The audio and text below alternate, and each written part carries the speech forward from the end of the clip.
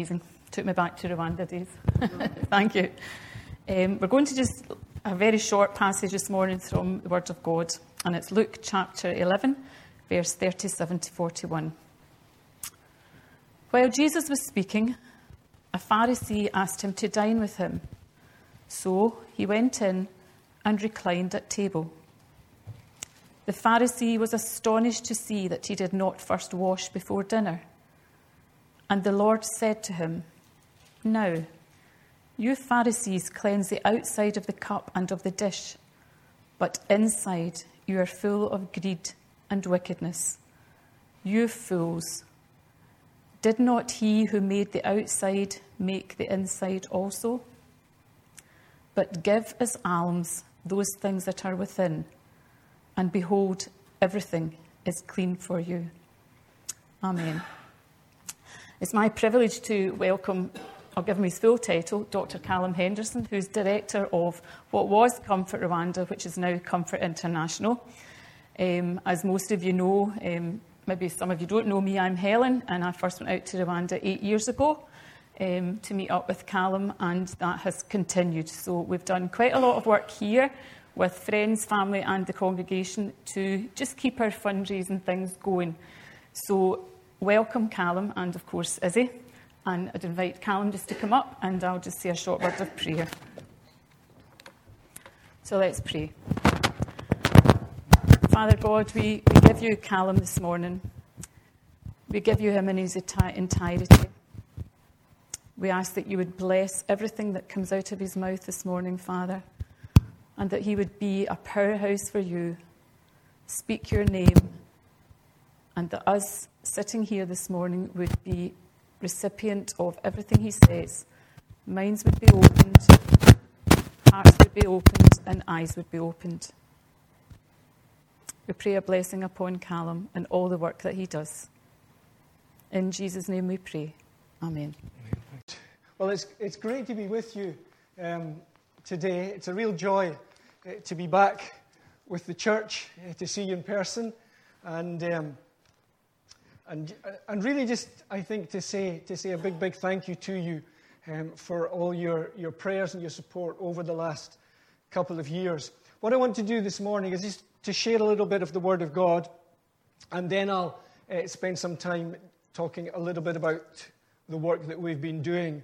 I think really, as never before in my lifetime, I think there is a real challenge on the Church of Christ as to how we witness to the world in this generation and in this time. How do we witness to the resurrection of Jesus in such an environment of unbelief, in such an environment of hedonism, in such an environment of moral sin and moral relativism? There's a real challenge on us in the church. Izzy and myself are showing our age in the things we're saying today, but when I was young, when I first got saved, people would do lots of open airs in the streets, and people would stop and people would listen, and you would chat doors and people would say, "Come in." But today there's a real challenge upon the church, and I was speaking with Izzy the other day, and we were saying, actually, it seems like it's all new, but it's not that different to the days of Jesus. And it's not that different to the days of the early church, because in those days, there was also a society that believed in the supernatural, but would not accept the uniqueness and the demands of Jesus. It was an age when, because of the Roman Empire, there was a time of conspicuous consumption amongst the people. And it was a time when the desires of the fallen human nature were met in that society unhesitatingly. And there was lots and lots of immorality. So what we're dealing with today is not that different to what they were dealing with in the days of Jesus. So I believe that then, as now, the power of a community of people who care for the poor is a biblically based weapon of God to manifest the gospel of Jesus Christ and to bring the kingdom of God to earth.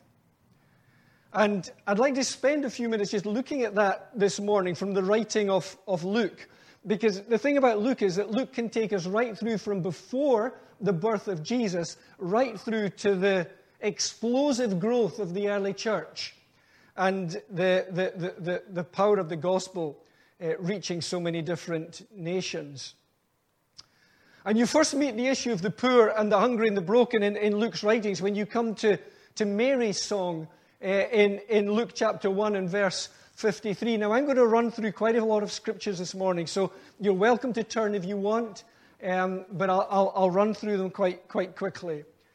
And so in Luke chapter 1, when Mary gives her song of praise to the Lord, verses 51 to 53, he says, "He has done mighty deeds with his arm. He scattered those who were proud in the thoughts of their heart, brought down the rulers from their thrones, and exalted those who were humble. He has filled the hungry with good things and sent away the rich empty-handed." What's interesting there is that Mary is actually quoting from Psalm 107. And in Psalm 107, it talks about he has filled the hungry soul. And yet when Luke is talking about it, he talks also about just filling the hungry in a physical sense as well. Luke is saying that there is a spiritual hunger and there is a physical hunger, and that God wants to fill both of those. And then you notice in Luke, in chapter 3, just the very next chapter from that, chapter 3 and verse 10 to 11, when John the Baptist is the forerunner of Jesus, and he is preparing the way. That was the task of John the Baptist. He's preparing the way for Jesus to bring the kingdom. And in Luke chapter 3, the crowds were questioning him, saying, "What shall we do?" And he would answer and say to them, "The man who has 2 tunics is to share with him who has none, and he who has food is to do likewise." That was the preparation for the coming of Jesus. And then again, in the next chapter, we're not going to go through all the chapters of Luke, but in the very next chapter, in Luke chapter 4 and verse 18, when Jesus arrives on the scene, so we see it from Mary as a prequel to Jesus. We see it in John the Baptist as the forerunner. We see it in Jesus himself when he arrives on the scene. His very first sermon, in Luke 4:18, "The Spirit of the Lord is upon me, because he has anointed me to preach the gospel to the poor." And we know, of course, that again applies to both the spiritual and the physical. But what we realize is, at the very forefront of the thinking of Jesus in terms of his message and his work, he sees the poor, and he knows that he is sent to minister to the poor. And right through the Gospel of Luke, you see this lifting up of the poor and of the broken and of the needy, and it's central to the message and to the ministry of Jesus. But there are a few key moments when Jesus tackles the issue of caring for the poor directly. And in Luke chapter 11, Jesus is in the home of a Pharisee. And the Pharisee is really concerned because Jesus hasn't washed his hands properly. I really like Jesus. I think the idea that cleanliness is next to godliness has always been a worry for me until I read that passage. But anyway, Jesus hasn't washed his hands properly, and so the Pharisee's talking to him about that.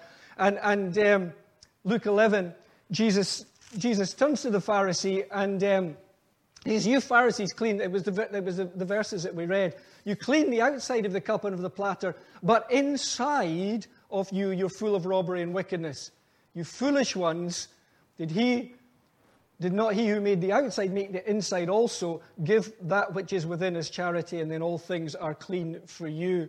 And when he says, I think the translation that you used, "give that which is in as alms," this translation's charity, the actual word, eulumusunon, is a word that means acts of compassion. It comes from the Greek for mercy, for compassion. And it means an act of compassion to the broken and to the needy. So it's often translated as alms or charity or acts of compassion or whatever. But the issue is, it was any act of mercy, any act of compassion that was to the broken and to the needy. And note what Jesus says. He says, the problem is inside. It's like what he was saying about the cup and the outside, the mugs, the outside and the inside. The outside's all different, but it's what's in the inside that matters. And Jesus is saying the problem is the problem of the heart. And 3 times just in those few verses, Jesus refers to what is inside. And he's saying it's a soft heart. that God is looking for. It's a soft heart that catches the compassion of God for the broken and for the needy. It's a soft heart that catches the compassion of God and engages with their need. And notice then, he says, if you do that, then all things are clean for you. What he's saying is that there's something inside our heart that catches the compassion of God, and in the way that compassion is poured out of us, then our lives are clean and are godly, because we're not blind to the need round about us. And then in the next chapter, in chapter 12 and verse 33, we find the disciples are worrying about their belongings and this and that. And Jesus says to them, sell your possessions and give to charity. It's the same word again, elemosunon. Give to charity, acts of compassion, acts of pity, acts of mercy. Make yourselves money belts that do not wear out, an unfailing treasure in heaven. And then again, 2 chapters later in Luke chapter 14 and in verse 33, he says, not one of you can be a disciple who does not give up all his possessions. And then again in chapter 18 and verse 22, when we have the rich young ruler, in verse 22, when Jesus heard this, he said to him, one thing you still lack, sell all you possess, distribute to the poor, and you shall have treasure in heaven, and come and follow me. Now, I don't want to get drawn into a debate about the extent or the practicalities of selling and giving up everything that we have. It's a challenge to me. I know it will be a challenge to everybody, and I don't want to get into a debate about what that exactly means. But what I do want to do is to absolutely emphasize the clarity of Jesus, that radical acts of mercy, that radical provision for the poor out of a heart of compassion is fundamental if you want to be a disciple of Jesus Christ. We're not talking about here about some kind of side issue, but we're actually talking, Jesus is talking about what does it actually mean to be someone who picks up their cross and follows me? What does it mean to be a disciple of Jesus Christ? And to give from a merciful heart to those in need is the path of true discipleship. And then Luke continues in the book of Acts where he left off in the gospel, and we find the church, we find the community of believers that have been formed to follow Jesus. They're fired up to take the gospel to the world. There are multiple supernatural signs and wonders taking place. There are thousands of people coming to Christ. The fire of God is burning among them. But in Acts chapter 2 and verses 44 to 45, we find out that they haven't forgotten the teaching of Jesus. And it says, all those who had believed were together and had all things in common, and began selling their property and possessions and sharing them with all, as anyone might have need. It looks suspiciously like what Jesus taught them to do. And the result is in Acts chapter 4 and verse 31, that in Acts chapter 2, verse 44 to 45, it says that not any were in need. And so the result is in Acts 43 and in 5 to 11, we find that the very building that they are praying in has been shaken by the Holy Spirit. There's great power in evangelism. It says that abundant grace was upon them, but there was not one of them that was in need, because they were engaged in those acts of compassion. So it's the outworking of the heart of mercy and the outworking of the heart of compassion. It's an alternative lifestyle that Jesus taught us to live. And then in Acts chapter 6 and verses 1 to 7, we have the problem of the widows, some of the widows, different groups of widows, competing claims for those acts of mercy. And there's a problem about where does the support of the church go, because some people wanted it to go here and some people wanted it to go there. And so they chose their very best people to deal with the issue of how you tackle that problem of meeting the needs of the poor. And then in chapter 9, you remember when Peter comes and he raises the woman Tabitha from the dead. And when Peter raises her from the dead, Luke tells us that this woman was abounding in deeds of kindness and charity. Same word. She was abounding. This woman, Tabitha, she was abounding in deeds of kindness and eleumosaunon. And the help for the poor from a heart of mercy. And what we see is that the church has taken on board this whole calling of Jesus. It's a response in Tabitha to a life-changing encounter with Jesus. And you notice that again and again in the Word of God.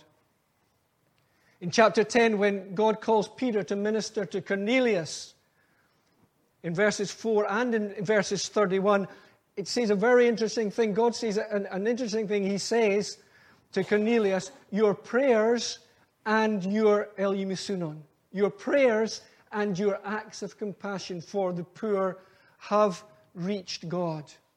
And so Cornelius became the first person that we read about in the Bible as a Gentile to get saved, not because of his good works, but God saw something in his acts of compassion and mercy and his prayers that reached up to heaven and moved the heart of God, so that God chose Cornelius as the first Gentile to get saved.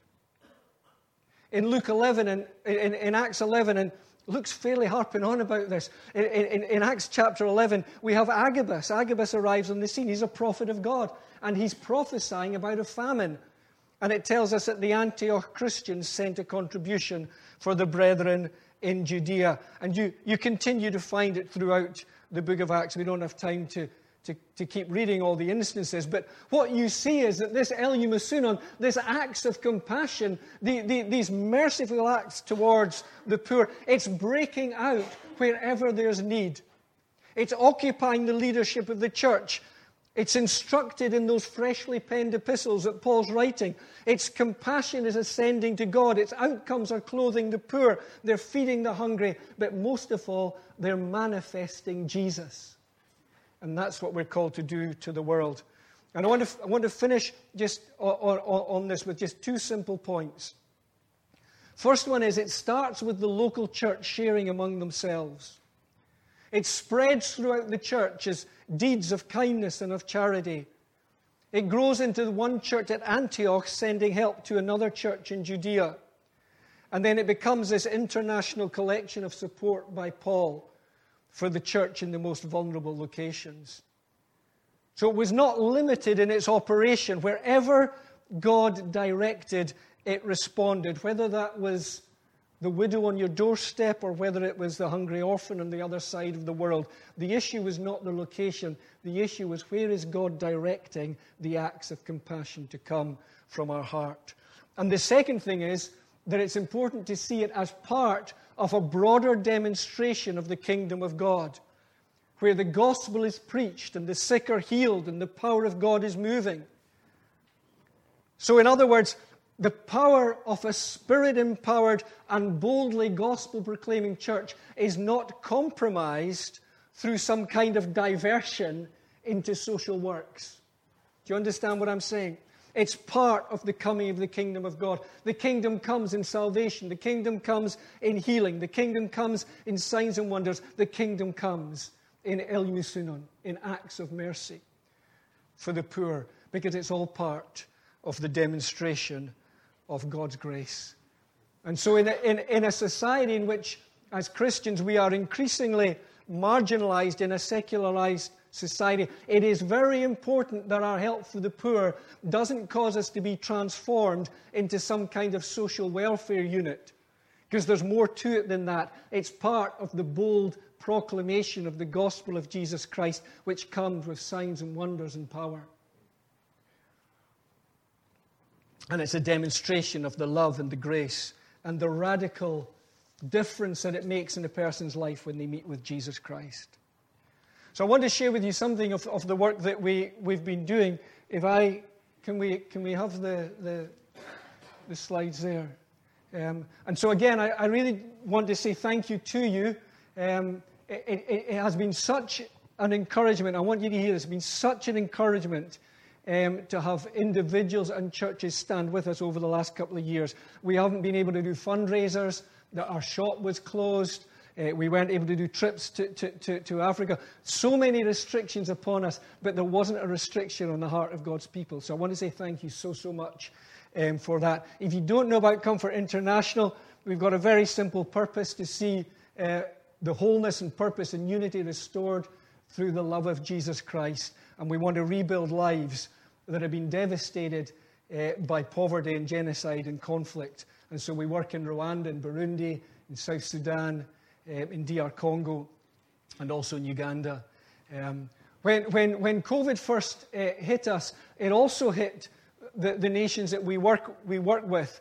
And the big problem amongst the people that we work with was that when society locked down, if you were poor, you didn't have any food in the cupboard, you didn't have any social security system, and the very next day, you didn't have any money either.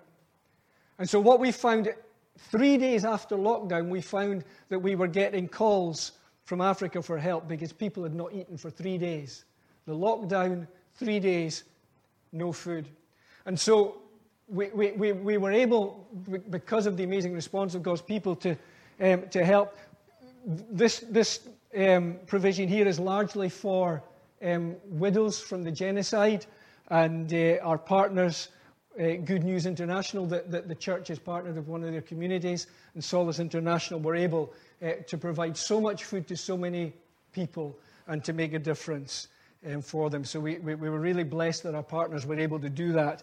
And this is lunchtime at the Street Kids Rescue Project, and we were able to help make sure that the kids didn't go hungry as well. So it was really great to see some kind of response that managed that. And I know for certain that there were people who were not in our projects, but there was people involved in some of the countries we were at that were dying of hunger because of the lockdown.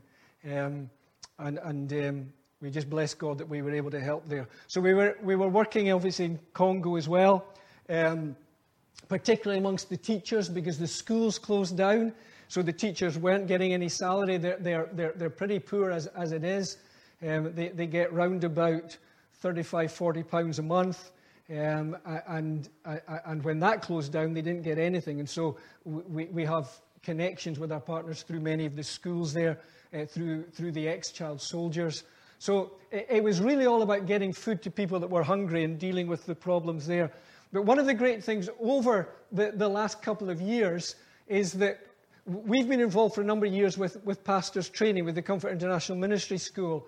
And it was great to see our partners finding innovative ways to keep training people for the work of the gospel. We weren't able to do much in Rwanda because they'd closed down any kind of meetings. In Burundi and Uganda, the closing down of meetings was a wee bit more fluid, and the wearing of masks were a little bit more by choice. But it's been great to be able to continue, and so we've been able to do online conferences with the pastors. We've been able to train them with videos to do the ministry themselves, and so it's been great to see that young people in the ministry have continued to be trained in those nations. And this is one of our partners, Fred, and he says the reason we need the ministry school in Uganda is that the church in Uganda is still an inch deep because the scriptures have never taken root. There's a deficiency of knowledge of the Bible, and the faulty application of its teaching is the primary weakness of the church. And the only way lives will be changed and corruption challenges when God's truth takes root. Because there's little sound Bible teaching in the majority of churches in Uganda, African traditional religion still has deep roots, and principles of witchcraft and ancestor worship are still practiced among Christians. Islam is on the move, attracting Christians who are looking for financial security and convinced that Islam and Christianity are similar. But because of the training, pastors and other church leaders are being equipped to become more competent and effective in sound biblical preaching and teaching, and the pastors' wives and the female pastors are equipped and encouraged to become competent and effective. So it's great to see the church prospering in that way. But just to add to the problems that our partners in Congo were experiencing, the local volcano exploded. The Virunga Mountains there are volcanic, and the Nyiragongo volcano exploded in the middle of the COVID pandemic. And you can see there that it's not a minor explosion. Right next to the main city that we work with, what it meant was that people had to escape. They left, and they left with nothing. So once again, the people were left with no food, and very often with their homes destroyed and their clothes destroyed. And so again, we had to have another response to that. Mainly food, but also medicine, because the water systems were broken. There was a lot of cholera that broke out. There were far more people that died out of the disease after the volcano than died by the actual lava. And so getting medicine to them as well. And also some of the teachers' houses were destroyed by the volcano. So rebuilding some of the houses was important as well. And so we've been blessed again with being able to help in those situations. In Congo, there's just a couple of things that if you've been following the work, you might have seen. On the left there's a rape survivors center.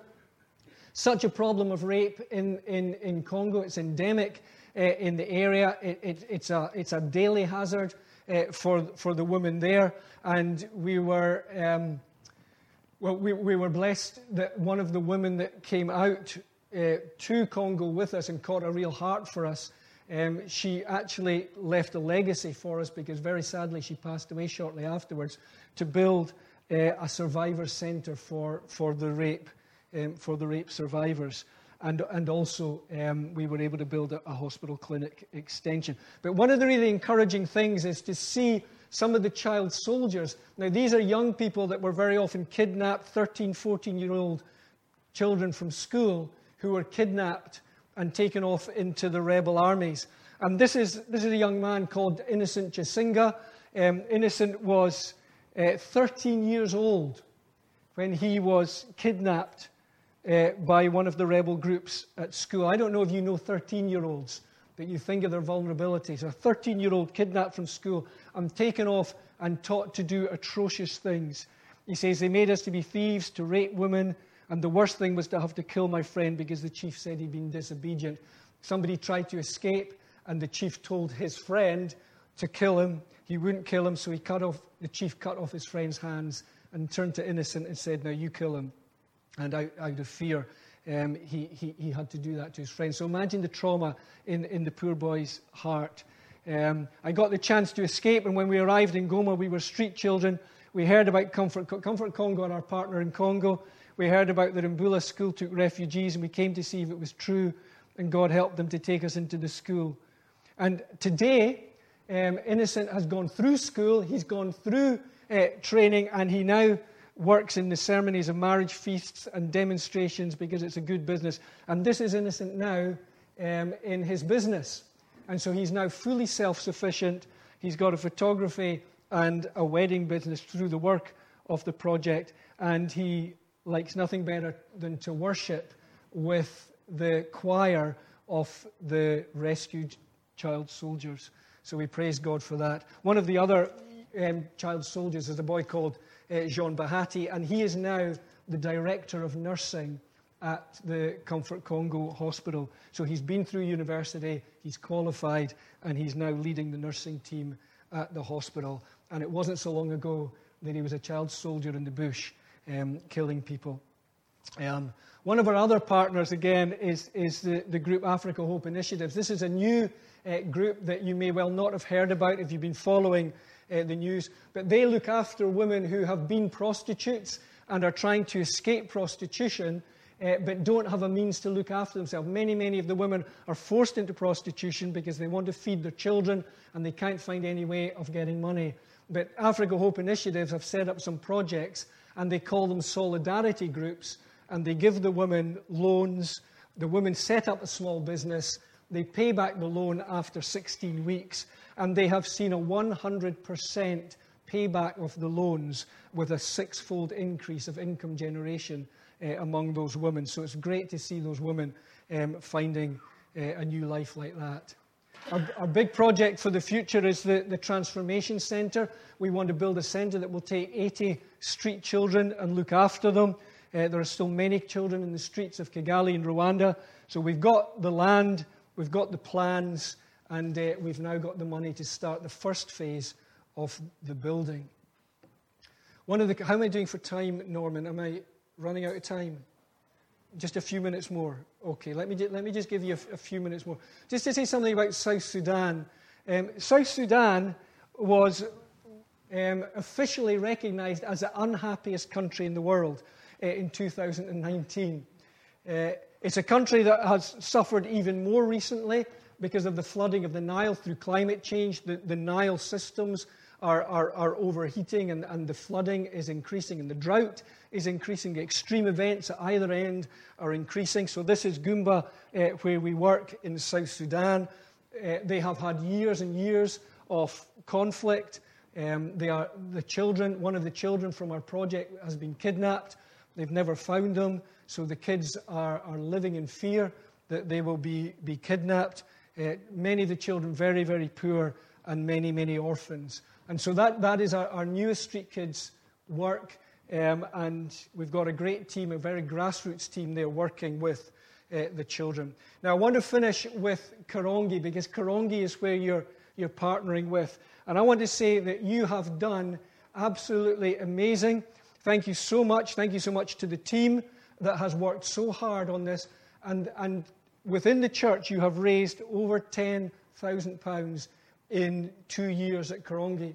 And what that has meant is it's helped us to purchase more land. Can you see this hill? Now, any idea what these are? These are pineapples.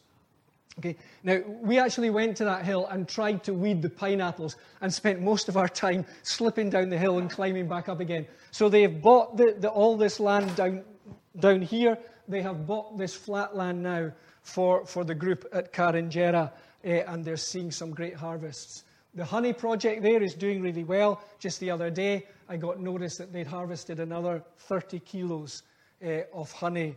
At Geshita, the maize project is generating a lot of income, feeding a lot of people, doing really well. That's a great harvest that they got. At Mubuga, we've been able to help build a memorial centre because the bodies of the genocide victims were just still scattered around in holes in the ground and pit latrines in the area. So they wanted to comfort the people by building a memorial centre for them there. The chicken project, they're now buying the chicken. The vegetable agriculture is doing well. They're thinking about a pig project, and they've bought a milling machine for the maize flour. In Geshita, they're now building a village of 20 houses, which is largely being funded from this church. And those houses are for genocide survivors whose homes have been destroyed or have fallen down or are in disrepair. And so there is a village of 20 houses, which is at this very moment in the process of being built with the funding from this church at Sandhills. So you will be helping to give 20 families of survivors from the genocide a brand new home. So we bless you so much for that. This is at Bisesero, where additionally some of the houses were in disrepair but were able to be recovered and redone. So we've been able to do that. So I need to finish there, but I'll leave it on this slide. Do please pray for the work. There are some crafts from Rwanda through in the hall. If you're interested about Karongi, there is a book that I wrote called Unforgotten, which tells the story of the community that you partner with. So if you are interested in that, it's through in the hall as well. And if you want to get involved in a personal way with sponsorship or anything like that, then please speak to me afterwards. Thank you so much.